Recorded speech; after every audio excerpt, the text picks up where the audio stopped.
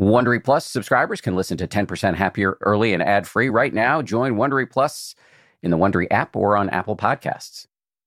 If this is your first time listening to the 10% Happier podcast, A, welcome. And B, if you like the show, do me a favor. Take a second and subscribe, rate the podcast, and if you really want to hook me up, tell some friends about how they too can find us. Now here's the show. From ABC, this is the 10% Happier podcast. I'm Dan Harris. I guess I'm now a memoirist. I've only written one book, but I suppose you could call it a memoir. The person who is widely acknowledged to be one of the master memoirists in American culture, though, is Mary Karr. She's a poet by training, but she's written a bunch of best-selling memoirs, including The Liars Club and Lit, in which she tells very colorful stories about her own life, which has been truly, truly fascinating. And in recent years, one of the interesting parts of Mary Karr's life is that she's become a meditator. So I invited her on, and we had a fascinating discussion. I think you're going to enjoy it. Here's Mary. So the question I want to ask you first is, apparently you got into meditation. How did that happen? I found myself newly sober in a mental institution. And when you find yourself in a mental institution, a lot of suggestions that people have made that you were too cool to take, you realize, my approach to things, I'm in a mental institution. It's just not working. So I began to pray and meditate, pray on my knees, and pursued initially and still centering, a sort of non-religious centering meditation where I counted my breaths 1 to 10 is what I started with. And I've since branched out into various forms, but that still is a large part of my practice. So that was, I'm trying to think, 27 years ago now I started. Let me just back up for a second for those, there may be some people who don't know your story. For those people, tell them, how did you end up in a mental institution? How did I end up in a mental institution? Well, in some ways, it's a story that fills many profitable volumes of my memoirs, Liars Club, Cherry, and Lit. But, well, I think, I've been told I come from a dysfunctional family, and I always say that's any family with more than one person in it. So, well, yours, having listened to the lion's share of Lit, pretty special in a lot of regards. Yeah, my mother was married 7 times. Both my parents were drunks. I was raped when I was a child. It wasn't, the great thing about a childhood like mine is you're upwardly mobile. The minute you leave the house, if you don't go to the state penitentiary or the loony bin. But I think I was depressed my whole life, really. When I look back, I had a suicide attempt as a child when I was about 10. And I had what was called, I was married, I had a baby, I was living outside Cambridge, Massachusetts, with a very patient husband. And I was super depressed. When I quit drinking, I kind of awoke to that depression. Alcohol is a depressant drug, and it aggravates depression. But at the time, it also feels like anesthetic to you, I think. So when I put that anesthetic down, the amount of noise in my head, and none of it was good news. My mind had nothing optimistic to say. Every bruise was bone cancer. And, the Jaguar would get the parking place, and I would have to carry the baby on my hip, for 6 blocks in a blizzard. It was just, I was memorizing the bad news, I think, for my whole life. And that's what led to you landing in a mental institution, or was it quitting? So it was after you gave up alcohol. I was 9 months sober, and that was a triumph. But I've been talking to a lot of people. I don't go into a lot of details about it, but I've been talking to other people who quit drinking, and I had mental health professional I spoke to, and people were suggesting to me that I needed to develop a spiritual practice, that quitting drinking was part of it, but that I also needed to find a way to think about my life in terms of service to other people, which really didn't interest me. I was interested in service to myself, and that I developed some sense of a higher power. And I'd been an agnostic my entire life. Even as a child, we had no God in our house, and so Yeah, your mother was interested in Buddhism. she was sort of interested. My mother was a little bit of a dilettante. I mean, she was also an intellectual in a place where there weren't any in this kind of Texas backwater where I grew up. So she did yoga in 1956. I mean, Wow. she was ahead of her time, and she was a feminist, and she was a news reporter. She was a lot of interesting things, but not really anybody with a disciplined practice in terms of anything, including, being a parent, probably. But, yeah, so I was just very depressed, and I got sober, and I got more depressed, and I developed a suicidal ideation, and it felt like the greatest defeat of my life, going into custodial care, to check into McLean Hospital, which is, I call the mental Marriott, I think, in Lit. It was pretty nice. I mean, the campus, it looked like Harvard. I mean, it didn't look that different from Harvard College. So it was kind of a high-rent place to go in.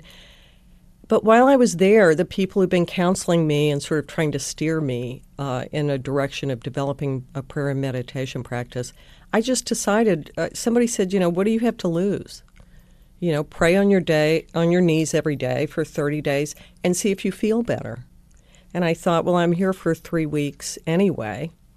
And I began to pray and meditate there. We'll get to the meditation in a second. The prayer is what I wanted to ask you about first, because I'm at the point in the book where you have repeated over and over again what a sort of virulent atheist you were. You saw no evidence for the divine. So how did you get yourself to pray, and what sort of metaphysical beliefs have you subsequently adopted, and how? Well, I literally did it completely by rote. Somebody had given me a book that had a prayer that's a Catholic prayer, the prayer of St. Francis, but I didn't know that then, or I probably wouldn't have said it. But it's, Lord, make me an instrument of your peace. Where there's hatred, let me sow love. Where there's conflict, pardon. Where there's doubt, faith. Where there's despair, hope. And I thought, just saying these sentences, just as sentences to say, if you were saying a jump rope rhyme that said these things, it's kind of like a positive affirmation. These aren't bad things to wish for. To be a peaceful person. I'd never been particularly peaceful. I'm not that peaceful now. But I'm unarmed, and that's a good thing. So, when I began to pray that prayer, I said it to the light fixture. Oh, and I also prayed, I asked for help not drinking. And so I would get on my knees. I'd actually sort of started that before I was in the mental institution. I would get on my knees in the morning and say, keep me away from a drink, and I would get on my knees in the evening and say thank you for not drinking. So I didn't have a sense that some higher power or God or something metaphysical was keeping me sober. I thought I was like doing some kind of biofeedback or something with my big smart brain.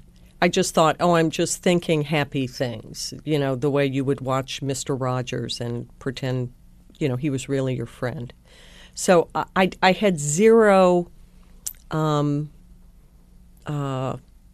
theology in my head, zero metaphysics. I had no idea or concept of any kind of God. It was just completely rote. And when I tried to do centering prayer, that breath counting thing, there was so much noise in my head. It was like being, I mean, obviously you're a meditator. It's like being with a caged animal.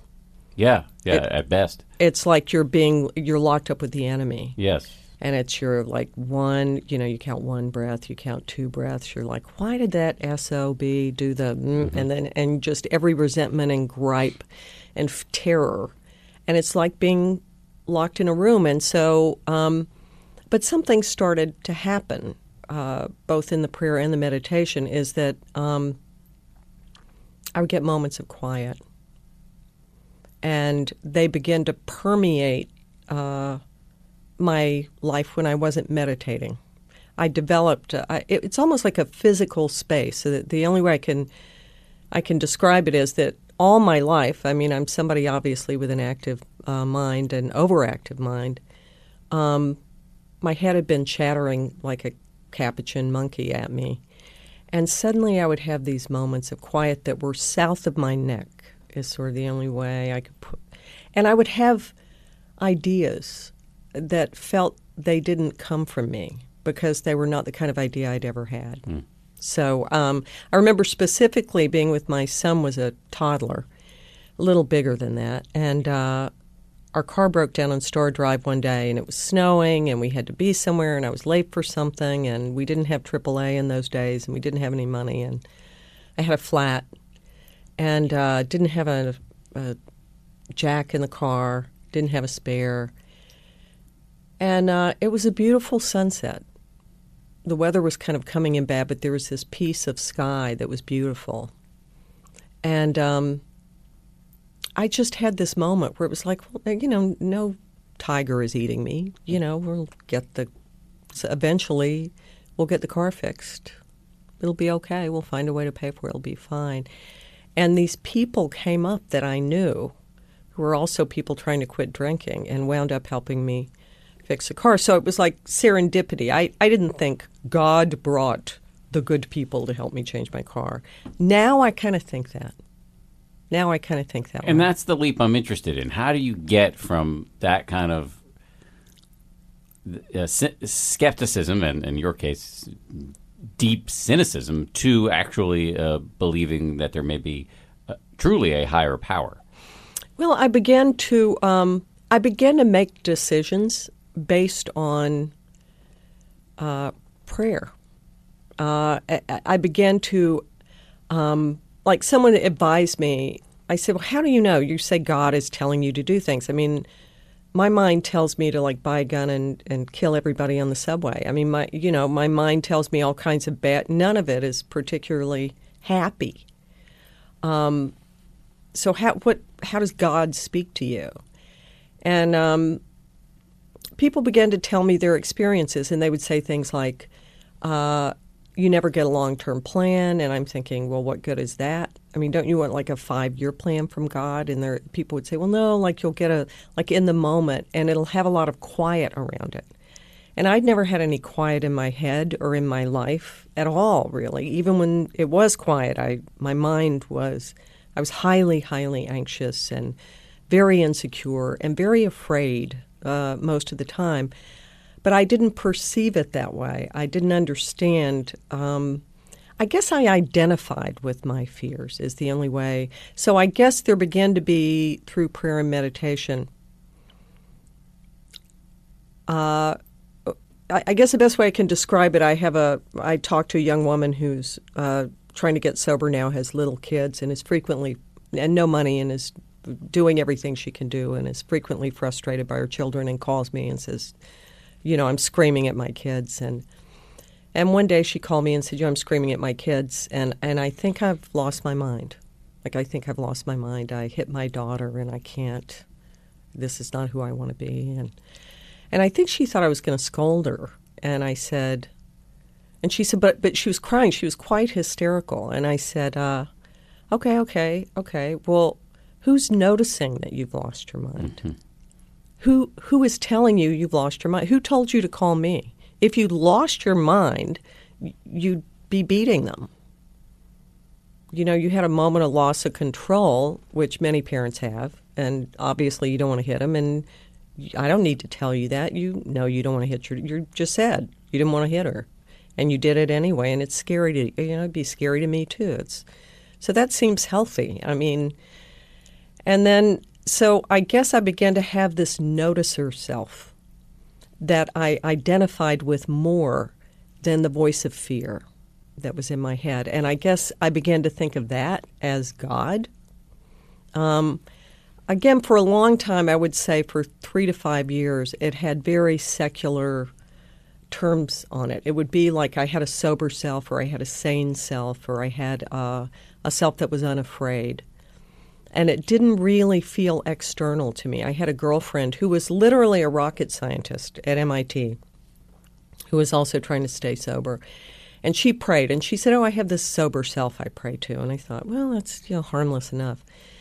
But after making decisions out of this quietness, my life got better because I was acting. I mean, if you think of it in psychological rather than spiritual terms, I was acting less out of fear. And if I didn't know what to do, I would just not make a decision. If I was still had a lot of noise and fear, I would try to just postpone whatever the decision was, what time I was supposed to teach. I don't know. Should I teach at 8 in the morning? Should I teach at 3 in the afternoon? I would pray about every little dumb decision. Should I use this daycare provider or that daycare provider? But also, should I take this job? I applied for jobs at Sarah Lawrence in Syracuse, and I was sort of, my then husband, my baby daddy, and I were talking about where we wanted to live. We'd been in Cambridge a long time. We were sort of sick of it. And I turned down the job I now have at Syracuse through prayer. And the third time I was offered, and every time they came back with more money. And the third time the guy called, it was strange. I just said, yes, I'll take the job. It was the strangest thing. It just felt very quiet. And he said, well, I had the next person on the list. This was our last offer. But you're the hardest negotiator I've ever negotiated with. And I said... You're negotiating with God. That's how I sort of felt. I sort of felt like, and later I met the guy and I got to know him and it turned out he was sober. And I said, you won't believe this, but I wasn't negotiating. If I were negotiating, I would have taken the first offer because I was so insecure. And instead I don't know how I came to the decision. Just when it got quiet enough, the decision got made. And so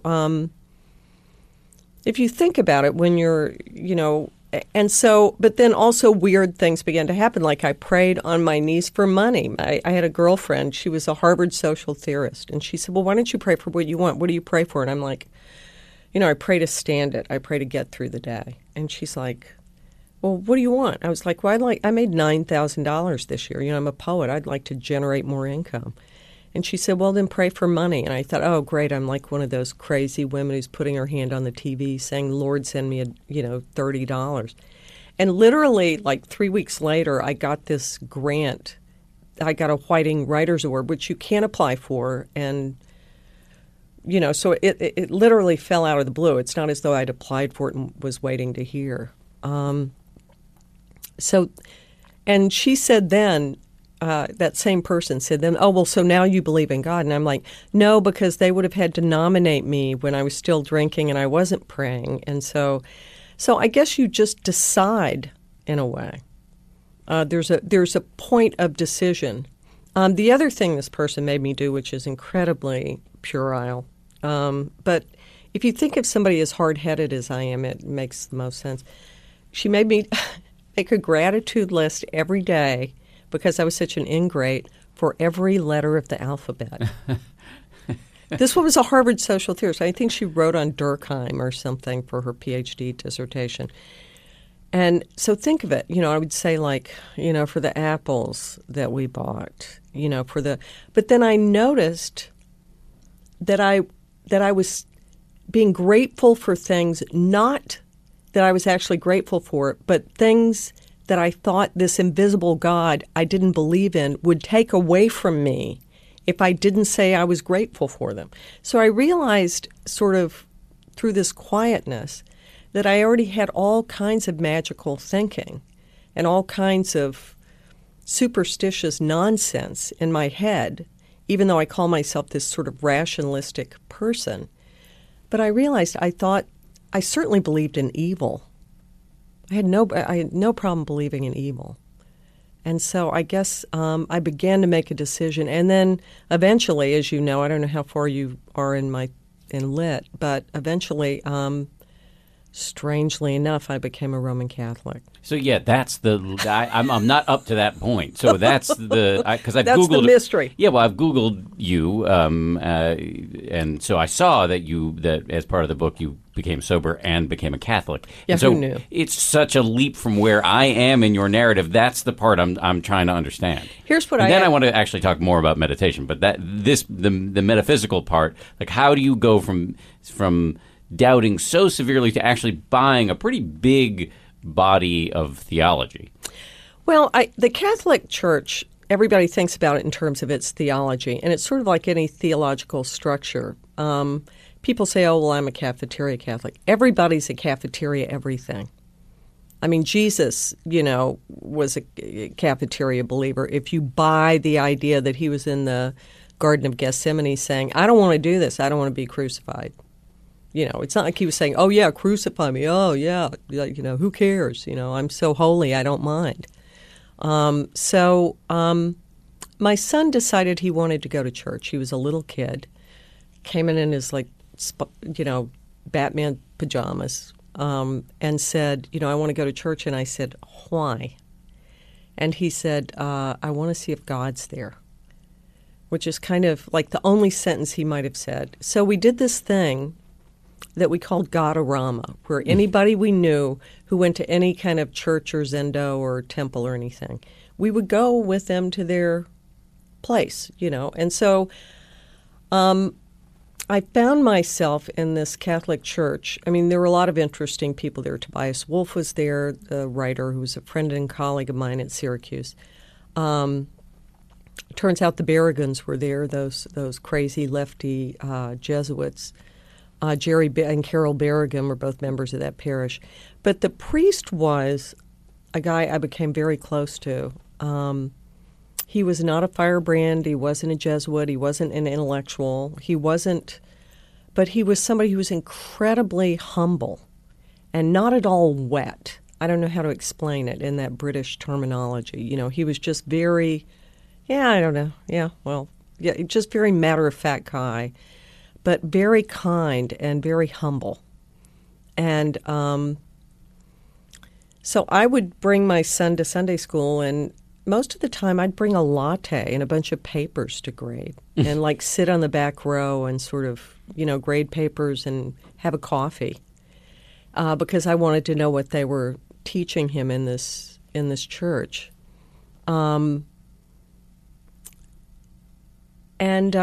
I got very moved, not by everybody said, oh, everybody, writers, they like the ritual. That I found kind of boring. I actually like it better now, but at the beginning I just found it dull because they just did the same thing over and over and it didn't seem interesting. But at the time, what I liked was the faith of the people. There was a moment in Mass where people call out their intentions, and that means that whatever they're hoping for or praying for, they say out loud. So they would say, a woman would say, in gratitude for my son's heart surgery, or my daughter's back from Afghanistan, or, my mother just died, or we just got a job and we're thankful for that, or whatever thing. And just think about it. If you're in a room full of people, just imagine a restaurant. If suddenly, there was the bubble visible over everybody's head where you could see what they were afraid of, or what they were terrified about, or what burdens they carried. And something about, I would just cry every time in Mass when people were saying their things. I just thought, I would walk into the church and I would think, these are church people. They looked very, churchy compared to me, my little bohemian self. And then they would say those things and I would tear up and I would find myself feeling like them. Also, the thing I love about Catholicism, it's going to sound very dumb, but it's very carnal. It's very much about the body, incarnate, that is opposed to, say, other Christian churches, that there's a body on the cross, And so nobody's going to walk in and look at that body and think, oh, you haven't suffered. You don't know anything about suffering. That I think that I was always very aware of suffering and the presence of suffering, crucified Jesus suffering. I don't know. I think people suffer a lot, and I think I've always been tender-hearted, I think.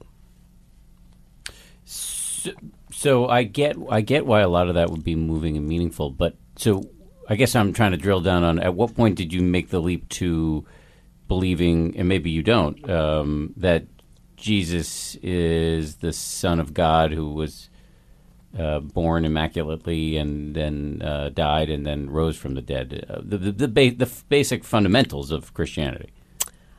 I certainly believe in the resurrection. I read there's a group of sort of wild Jesuits called the Jesus Seminars that do a lot of research on the historical sources, and one way I read, and maybe this is obviously disputed by the church, is that a virgin birth, the word virgin as it's used in the Greek Bible also refers to a woman who hasn't had children. So obviously that's not the rap in the scriptures, but kind of a day at a time and a year at a time. I found myself going to Mass and being very moved and comforted by Mass, and also the sacraments of, taking communion. I wound up taking communion. There was a very funny moment. I got kicked out of instruction of, there's a ritual for people where you're supposed to take instruction. Anyway, I got in a fight with the lady who ran it. She kicked me out. And so I go to this little Irish parish priest, Joe Kane, and I say, I have to travel, and she says that I can't be baptized. And he says, look, why don't you just go talk to Toby? Toby's a friend of yours. Why don't you go talk to him about Jesus? You're always saying you think Jesus is creepy. I said, I do. I do. I think he's creepy. I think he's like, this idea of somebody opening, my idea of hell, somebody says in a poem, is this guy opening his shirt saying, look what I did for you.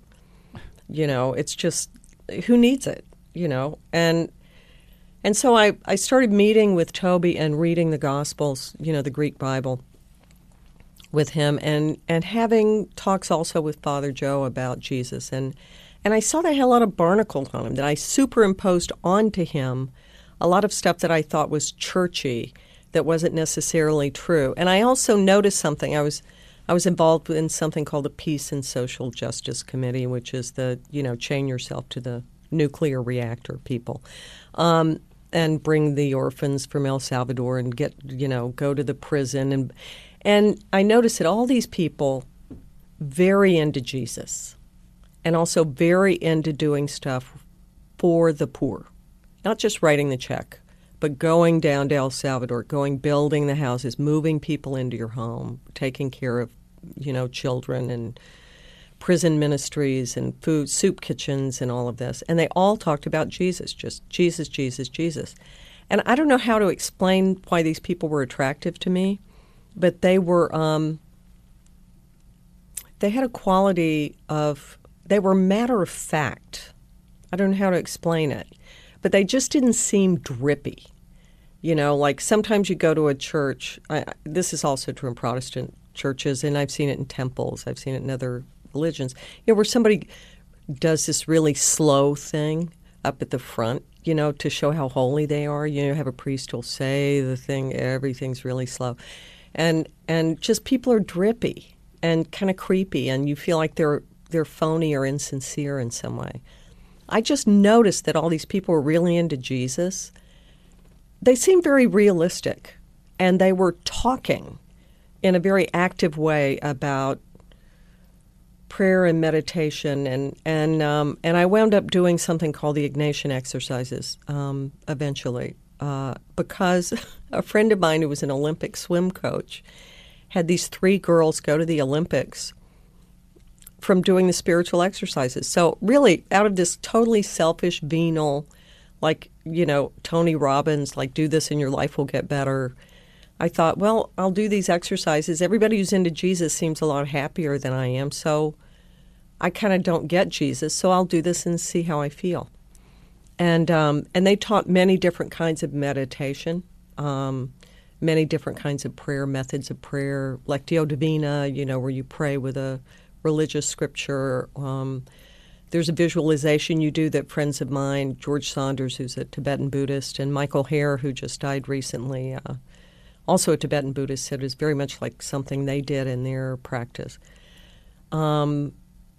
These different kinds of meditations and prayers. And it's a 30-week thing that you do where you wind up praying like, I don't know, hour and a half every day. So that's really where before then, I've got to say it was pretty vague.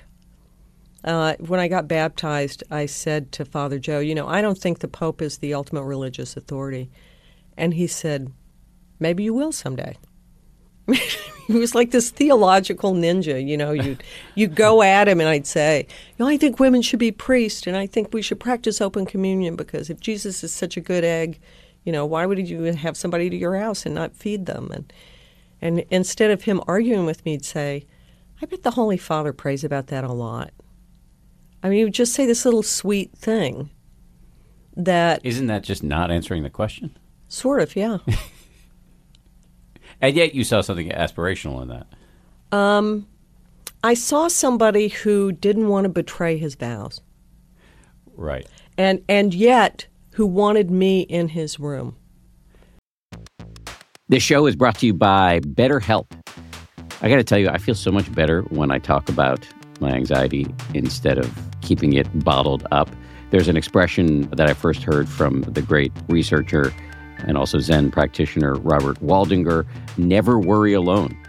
Our temptation many times is to keep it bottled up, but the data really show that the people who do the best in life, who live the longest and are the happiest, have strong relationships with people with whom they can talk about whatever's going on in their lives. And for me, therapy is part of that. If you're thinking of starting therapy, you might give BetterHelp a try. It's entirely online, designed to be convenient, flexible, and suited to your schedule. Get it off your chest with BetterHelp. Visit BetterHelp.com/happier today to get 10% off your first month. That's BetterHelp, HELP.com/happier.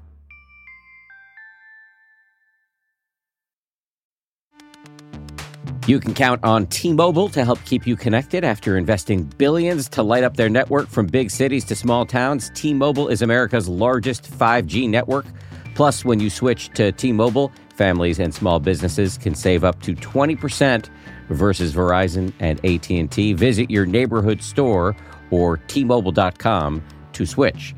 Plan savings with T-Mobile. Third line free on essentials via monthly bill credits versus comparable available plans. Plan features may vary. Credits stop if you cancel or change plans.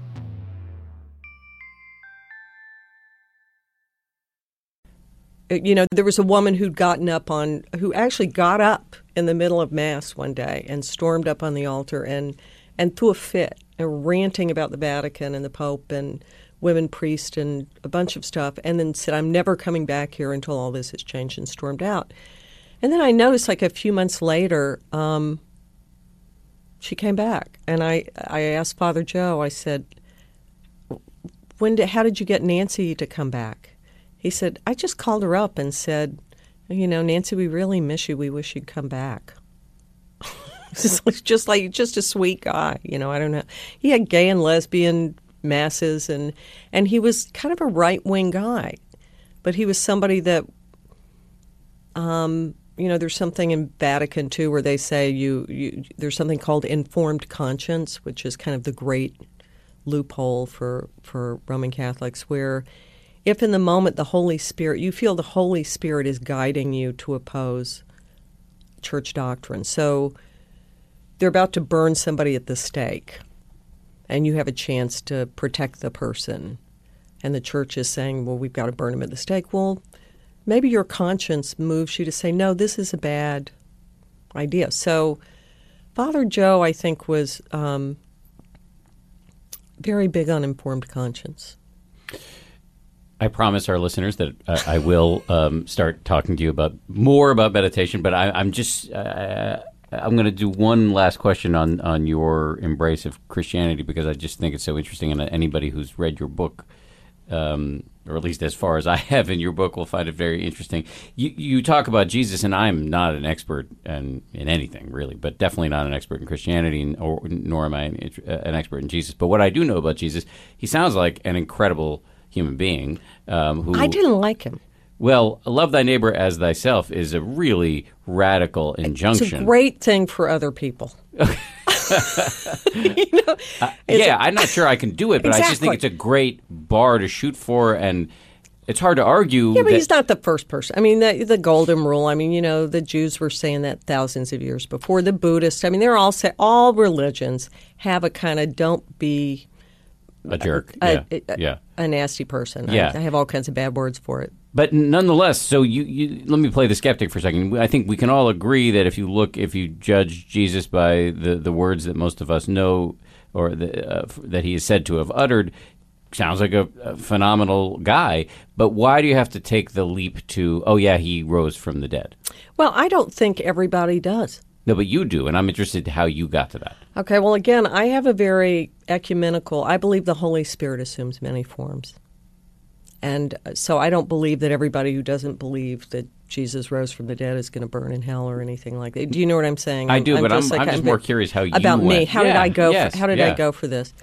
I guess very gradually you begin to see that there are things that happen that don't make any sense. I'll give you one example.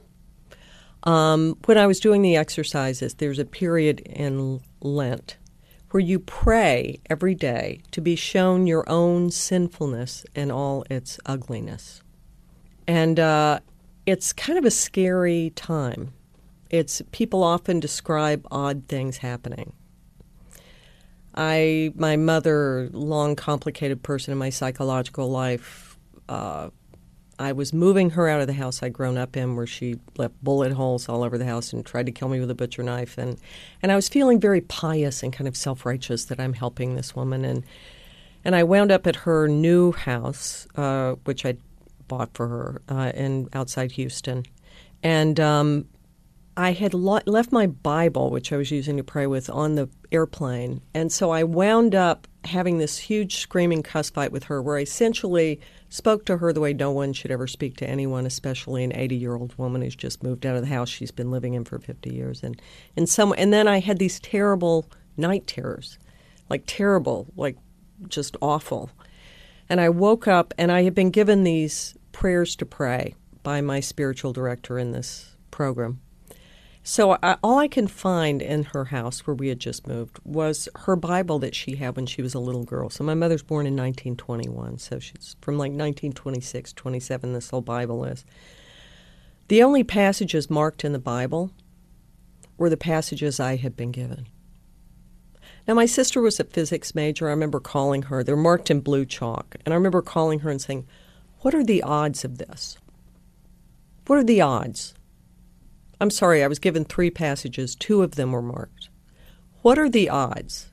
And it's not like they were like, one of them is a very famous psalm. One of them, not so much. So you could say, well, that's just a coincidence. But it's not like the bullet going in the front of your helmet and coming out the back and your head's not touched. It's not that kind of miracle. But it made the hair stand up on the back of my neck. And a number of things like that. I had a breast cancer scare. It's a long story. Not that I didn't have breast cancer, but I wound up running into a breast surgeon whose daughter I had coached in Little League when they were telling me they couldn't operate on me. And he said, oh, I'll do it, like right now. Like bizarre, just things where like if you had turned left instead of right, complete coincidences. But things that were very odd. And I guess one begins to think, you begin to credence those things, and you say, what if? I know you have the experience of not having talked to somebody for many years, and then you think of them and they call. Has that ever happened to you? I feel like it has, but I can't think of a specific occasion. It doesn't. People say, oh, it happens to my husband or wife all the time. Well, they call all the time, and you think about them all the time. But often I'll have something, very odd. Somebody I haven't talked to in 20 years, and they'll call. And it's just it's very odd. So I believe there are things that we don't know about. So it's almost, if you think about the odds that Jesus was born, a first-century Jewish peasant who pissed off all the religious and civil authorities to such an extent that they killed him. Everybody agrees, a bad guy, they killed him. What are the odds we're still talking about him? How likely is that? Think of it. How likely is that?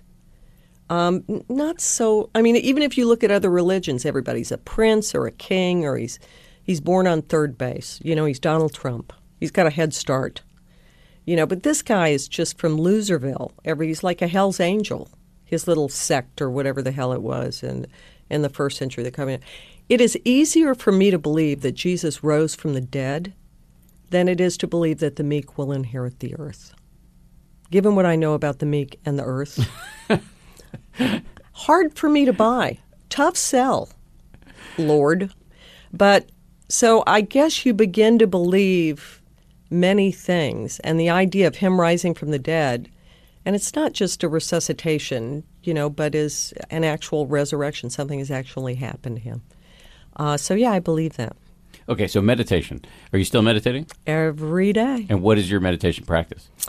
Well, I have several things, but in the morning, the first thing I do is a centering prayer. It's just a 20-minute breath count, not breath counting, but just following your breath. How is that prayer? Well, the prayer comes after. Okay. The prayer that I do. Zen folks do counting the breath and right. And it's so, a centering prayer. No, but after there's something I do called the Examen of Conscience, which is a part of this Jesuit spiritual practice. Gotcha. So I do that for 20 minutes. And then I do something where it's like you're supposed to do it at night, but I want to watch TV at night, so I don't. So I do this emptiness thing, and then I do this thing where you go through your day. Wait, emptiness thing? What does that mean? Well, I mean, you're clearing your head when Okay. you do centering prayer. Uh-huh. You've got a lot of noise in your head. What about this? What about that? My turkey? What about who's going to come? I need a tree. What am I going to get? Will I win the lottery? All those things.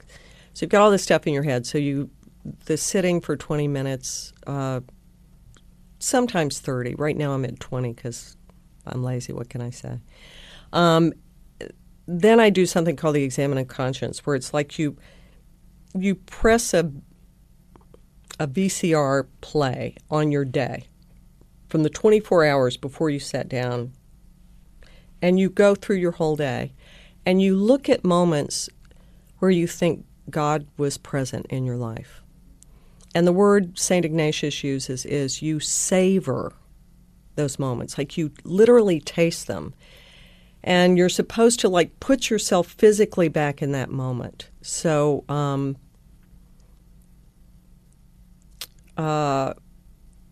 just a sweet exchange with somebody in the bakery. Sometimes it's eating something yummy or you get something you want, but more often it's these small, somebody I was angry with, I had prayed about it, and I just had a sense of them and how much I love them and how great they are. And it had nothing to do with but I remember that feeling. And so you're supposed to go back to each of those moments and savor them and feel grateful for them. And then you kind of do the same thing and you play your day back, and moments where you sinned. And so sin, the way I was taught, is not breaking a rule. It's like any moment you turn away from God.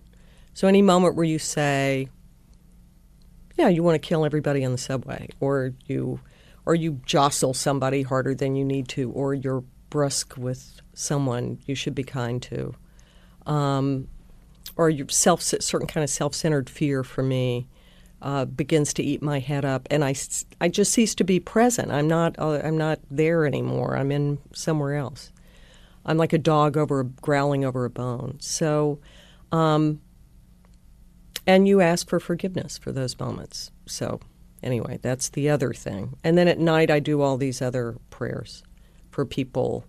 People who are sick or struggling, or for our leaders or something. People at war, people who are hungry. You described what you describe as centering prayer, which is actually in some Buddhist traditions just basic meditation. Sure. You've been doing it for more than 2 decades now? Yeah, 27 years now. So have you described your early experiences in a mental institution as it being very, very difficult. Is it still very, very difficult? Some days, but it's funny. I just meditated with a friend of mine who's a Buddhist practitioner and sat with him. And he read a little piece of Dharma before we sat where it talked about not being attached to how your practice is supposed to be. Great advice. And I realized that, I mean, again, in this crazy spiritual thing I do, there's something called consolation and desolation. And so consolation clearly better, big chocolate cake better than, bag full of coal. But in that moment, I realized that I'd had that kind of grasping mind that the Buddhists talk about, where you are, that punishing voice that says you're not doing it right, or I live with that voice. We all do. Yeah. No, but especially in meditation practice. Absolutely. Yeah. But I think I've gotten better just the past 5 years at realizing there's a great Christian practitioner named Thomas Keating. I don't know if you know about him. He talks a lot about Buddhism, and he's a very ecumenical kind of guy. You can follow him online. But he's kind of one of the big Christian, he's a Cistercian, one of those don't talk dudes, monks. So he talks about how even when you don't realize you're being healed by centering prayer, that it's sort of like, I often say to people, it's like lancing a boil, and when you first start to do it, it's like the infection has to drain off. But it's also just in your day. He describes it like sediment, that just sitting there, you might not have that clearness at all. And I guess this is where the faith comes in for me as a Christian, that God is healing me, but let's say you're listening to us today and you're not a Christian, you think I'm full of horse dookie, which is also good. I just urge you to try meditation, because whether you believe you're being cleared or not, they know that your mood's better, your immune system's better, your stress level's better, your blood pressure's lower, you're smarter, faster, funnier if you meditate. So, whether you believe God is healing you or you believe your big smart mind is just being cleared out of its fear, you think of it in psychological terms. It's two different models, but it's the same. He believes it's like sediment, that it's being cleared. And often, at the end of a meditation, there's still noise. And you'll think, oh, well, I didn't get there. And so that's what's good about sitting with other, Buddhists or Christians or whoever. Yes. Well, three things. One, and yes, on that last point, absolutely. I refer to group practice or practicing with anybody other than yourself as like an HOV lane, because I do think you can move faster. You have somebody there to point out to you where you're in cul-de-sacs. But why? Even if they don't talk, why is it? I know, obviously, you have a serious enough meditation practice that you've noticed this, that it's better when you meditate with other people. I'm not even referring specifically to meditation. I'm just referring to doing life together, where you're with people who you can talk about your practice. But yes, I do think there's something powerful to meditating in a room together. I don't know that I can argue for that as powerfully as I can argue for having some sort of community of people who are like-minded, even if you may have metaphysical disputes, but you are doing some sort of, for lack of a better term, spiritual practice, because there are lots of cul-de-sacs in which you can find yourself, and just discussing these things with other people who are doing the same thing, there's a real power to that. No question about it. But I actually think there's something really of fairy dust, like you say, it's HOV lane. There's something really, obviously talking to people, but there's something magic that happens through meditation. I mean, in a group, or just even more, just two people, even if it's not 30 people. But there's something. I started a handful of years ago back at Syracuse University, where I teach with my graduate students, a meditation group, just to centering. We just sit like one day a week. And I'm always amazed how much better my practice is. When you're with a group. It's just weird. I have a thing where I get with a group and I start having to swallow all the spit in my mouth, and then and then other people, I notice it's like this, it metastasizes around the room, and I get super self-conscious. Maybe you should just start drooling. Yeah. Just drool. Just spit. Thank you. Maybe I will. Or just keep a little cup. A little spit, like a Dixie St. Bernard, kind of tied around my neck. A bib. Yeah. A bib. Yeah. The other two things I was going to say in response to the a few paragraphs ago, one is in terms of faith. I mean, for skeptics, I would just reposition that as confidence.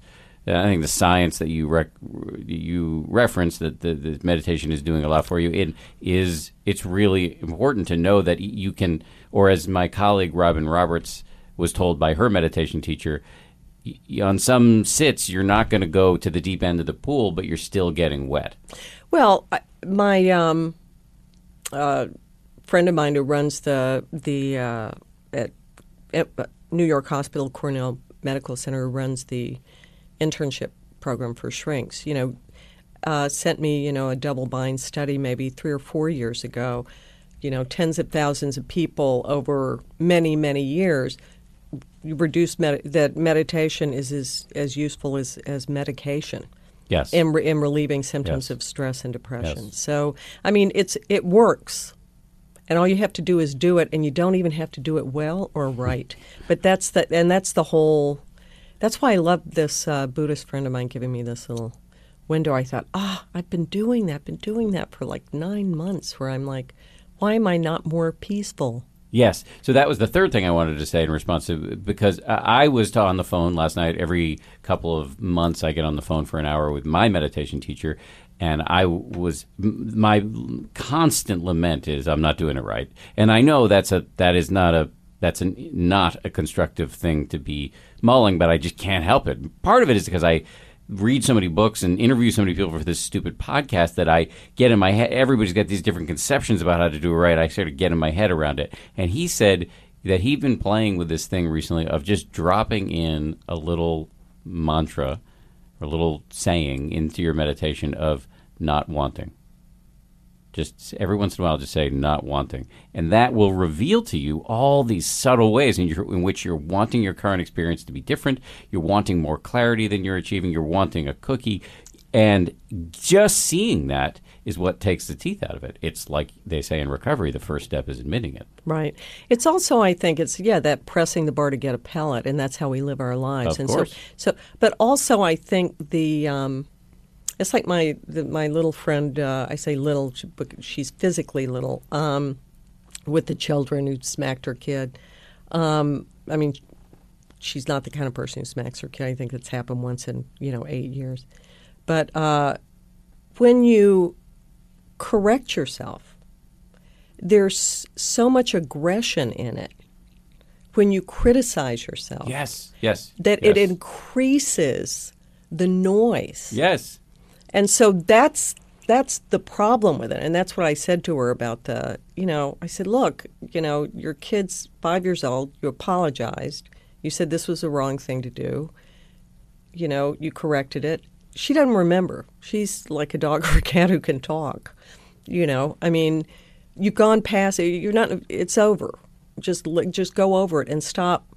You're making it bigger in your own head than it is. And that's often what I think is true for myself with meditation, that anything that has aggression around it makes you more attached to your performance. Absolutely. And that's why, I know the move, at least in my school of meditation, the move is just to make a soft mental note of, you're judging, anger, or whatever it is. And that can detach you from that process. It's just that I suck at making that move, or I have to make it so many times that I start to doubt whether I'm making it correctly. Nonetheless, that is, in my experience, the move to make. But haven't you noticed then you'll get in those places where it's sailing? Yeah. Yes. And then I ruin it. Because I notice, oh my God, I'm sailing. This is awesome. You're not ruining it. I'm the best. You're the best one. You're the very best one. I want to ask you about a quote that I love from Lit, where you're talking about giving birth to your one and only son, Dev. Yeah, young Dev. And you're trying to describe what your feeling is in that moment. How old is Dev now? 30. Okay, so he's still young, but not a toddler. I have a toddler. God love you. Yeah. He's a delight. How old is he? He's almost 2. Master of Destruction. Oh my, yeah, oh It's yeah, amazing. Oh yeah, he's really gotten into ordering me around now. That's it. He started screaming last night that I needed to march, and then I stopped marching and he cried. So I started marching again.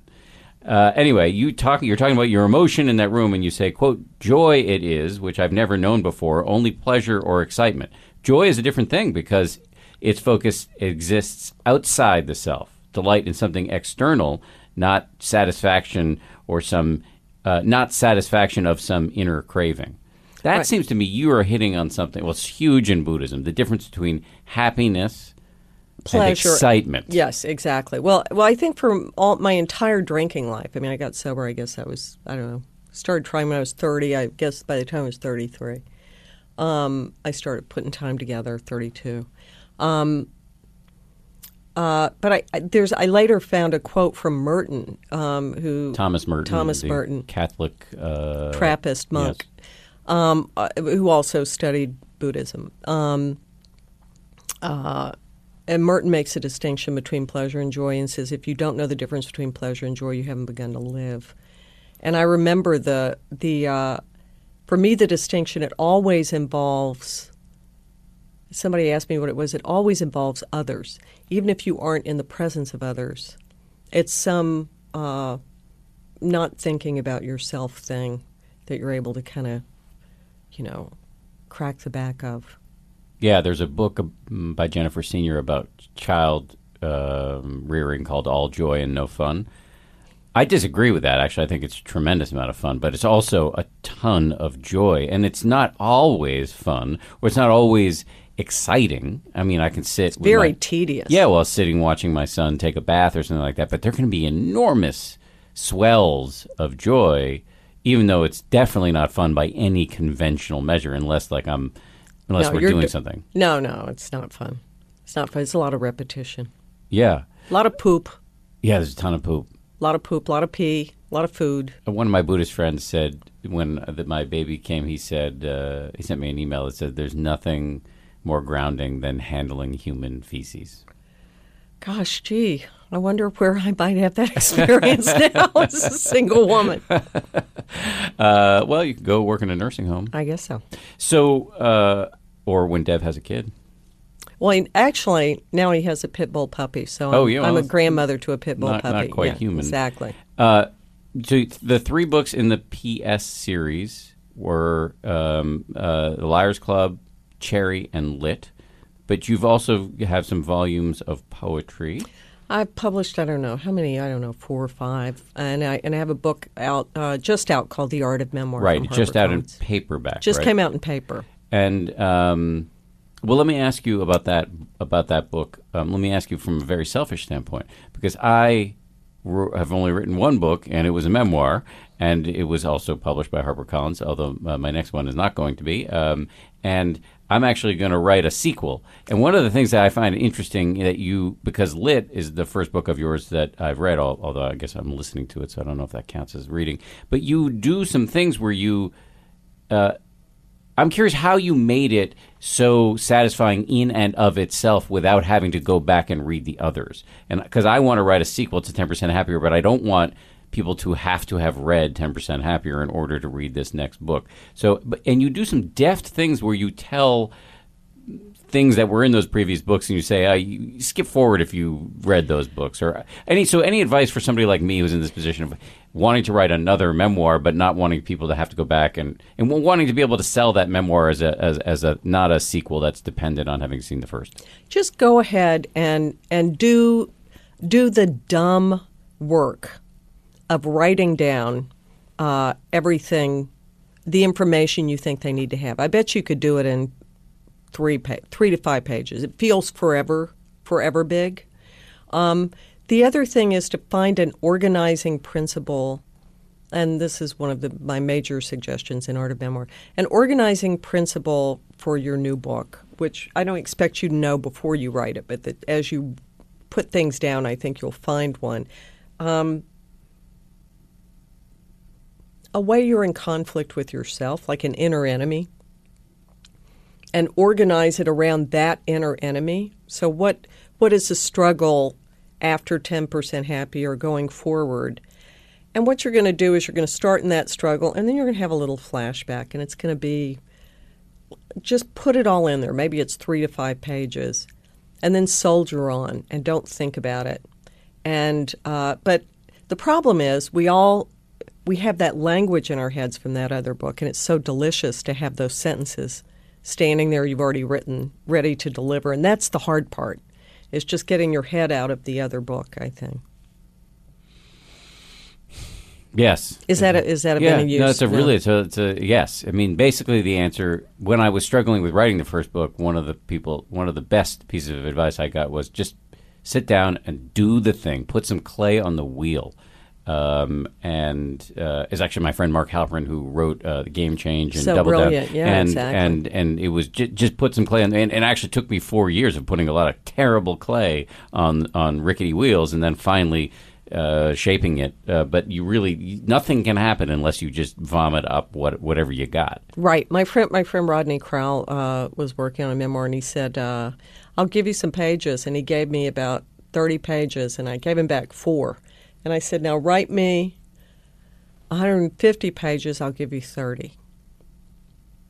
Yeah, that's about when I handed in my first draft, it was twice as long as what I ended up publishing. So that's normal. People assume that if they, I threw away 1,200 pages of lit. Whoa, 1,200 pages? Finished pages, not draft. Finished pages. That's a ton of pages. Ton of pages. I threw away, and it took me 7 or 8 years. It took me a long time. So 3 memoirs, and then The Art of Memoir, and a bunch of poetry books. Are you going to do another memoir? Well, isn't that the big question? I'm actually working on a novel now, and I'm trying to finish a book of poems. So, but that's a big leap going into writing a novel. I know, right? Although the memoir I've read is quite novelistic.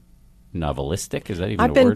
I've been told that they read like novels. Yes, they do. It does. And I don't know what that means, except that they're not boring. I don't know. Well, that's what we're going for. Yeah, absolutely. I think that's what we're going for. Well, also it's some of the twists and turns are so like unbelievable.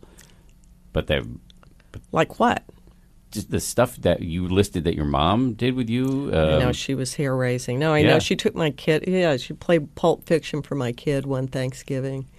Gave him a gun to play with. I mean, she was just a. Well, you found her standing over you with a hatchet or a it was a butcher knife. Yeah, butcher knife, not exactly a hatchet, but in the hatchet family. Yes, absolutely, sharp. She was, yeah. Speaking of sharp, it's been great to speak with you. So fun talking to you. Thanks for thinking of me for this.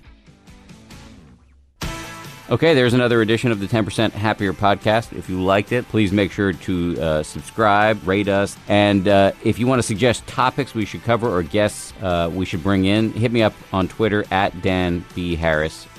I also want to thank heartily the people who produce this podcast and really do pretty much all the work. Lauren Efron, Josh Cohan, Sarah Amos, Andrew Kalb, Steve Jones, and the head of ABC News Digital, Dan Silver. I'll talk to you next Wednesday. If you like 10% Happier, and I hope you do, you can listen early and ad-free right now by joining Wondery Plus in the Wondery app or on Apple Podcasts. Prime members can listen ad-free on Amazon Music. Before you go, tell us about yourself by filling out a short survey at Wondery.com/survey. I'm Shimol Yai, and I have a new podcast called The Competition. Every year, 50 high school senior girls compete in a massive scholarship competition. I wouldn't say I have an ego problem, but I'm extremely competitive.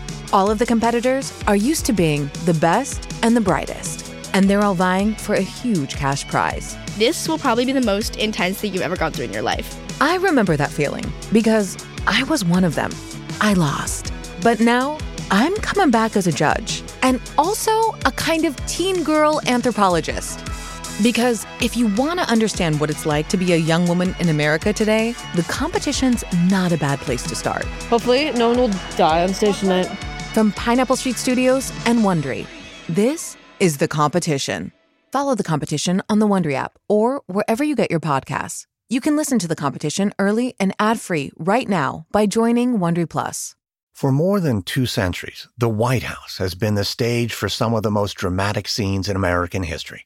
Inspired by the hit podcast American History Tellers, Wondery and William Morrow present the new book, The Hidden History of the White House. Each chapter will bring you inside the fierce power struggles, the world-altering decisions, and shocking scandals that have shaped our nation. You'll be there when the very foundations of the White House are laid in 1792, and you'll watch as the British burn it down in 1814. Then you'll hear the intimate conversations between FDR and Winston Churchill as they make plans to defeat Nazi forces in 1941. And you'll be in the Situation Room when President Barack Obama approves the raid to bring down the most infamous terrorist in American history. Pre-order The Hidden History of the White House now in hardcover or digital editions wherever you get your books.